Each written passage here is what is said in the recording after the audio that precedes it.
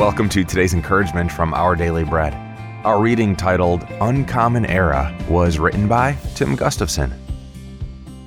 Despite living much of his life as a pagan, the Roman Emperor Constantine implemented reforms that stopped the systematic persecution of Christians.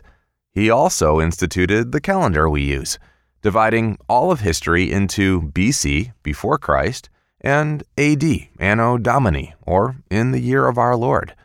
A move to secularize this system has changed the labels to CE, Common Era, and BCE, before the Common Era.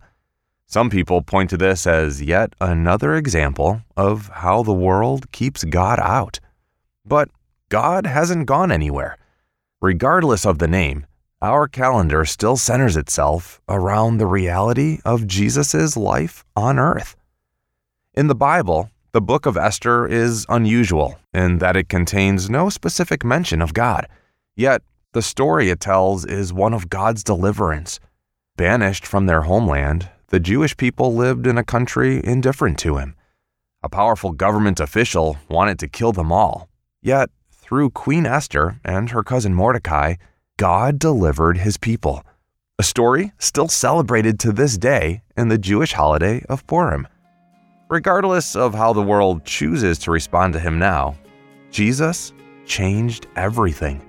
He introduced us to an uncommon era, one full of genuine hope and promise. All we need to do is look around us. We'll see him.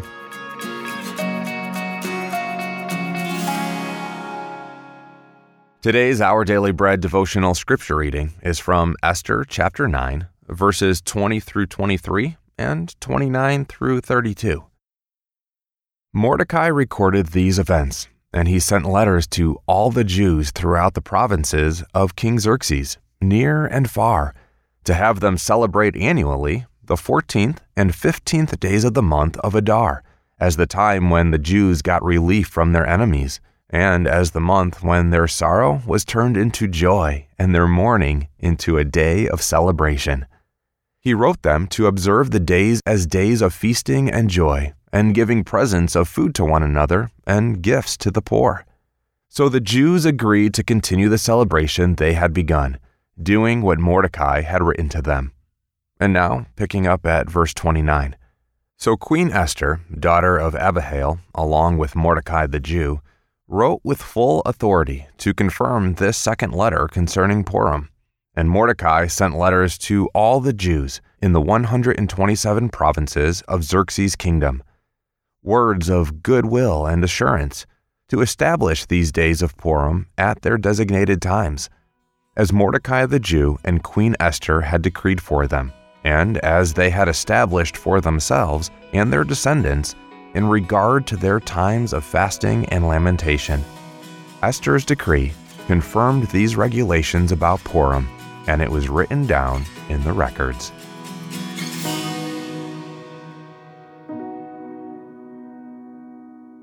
Let's pray.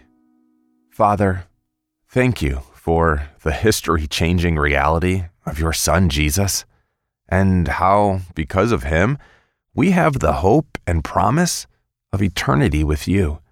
Help us to share that great news and gospel to those around us and trust you to lead them. Thank you, Lord. It's in Jesus' name we pray. Amen.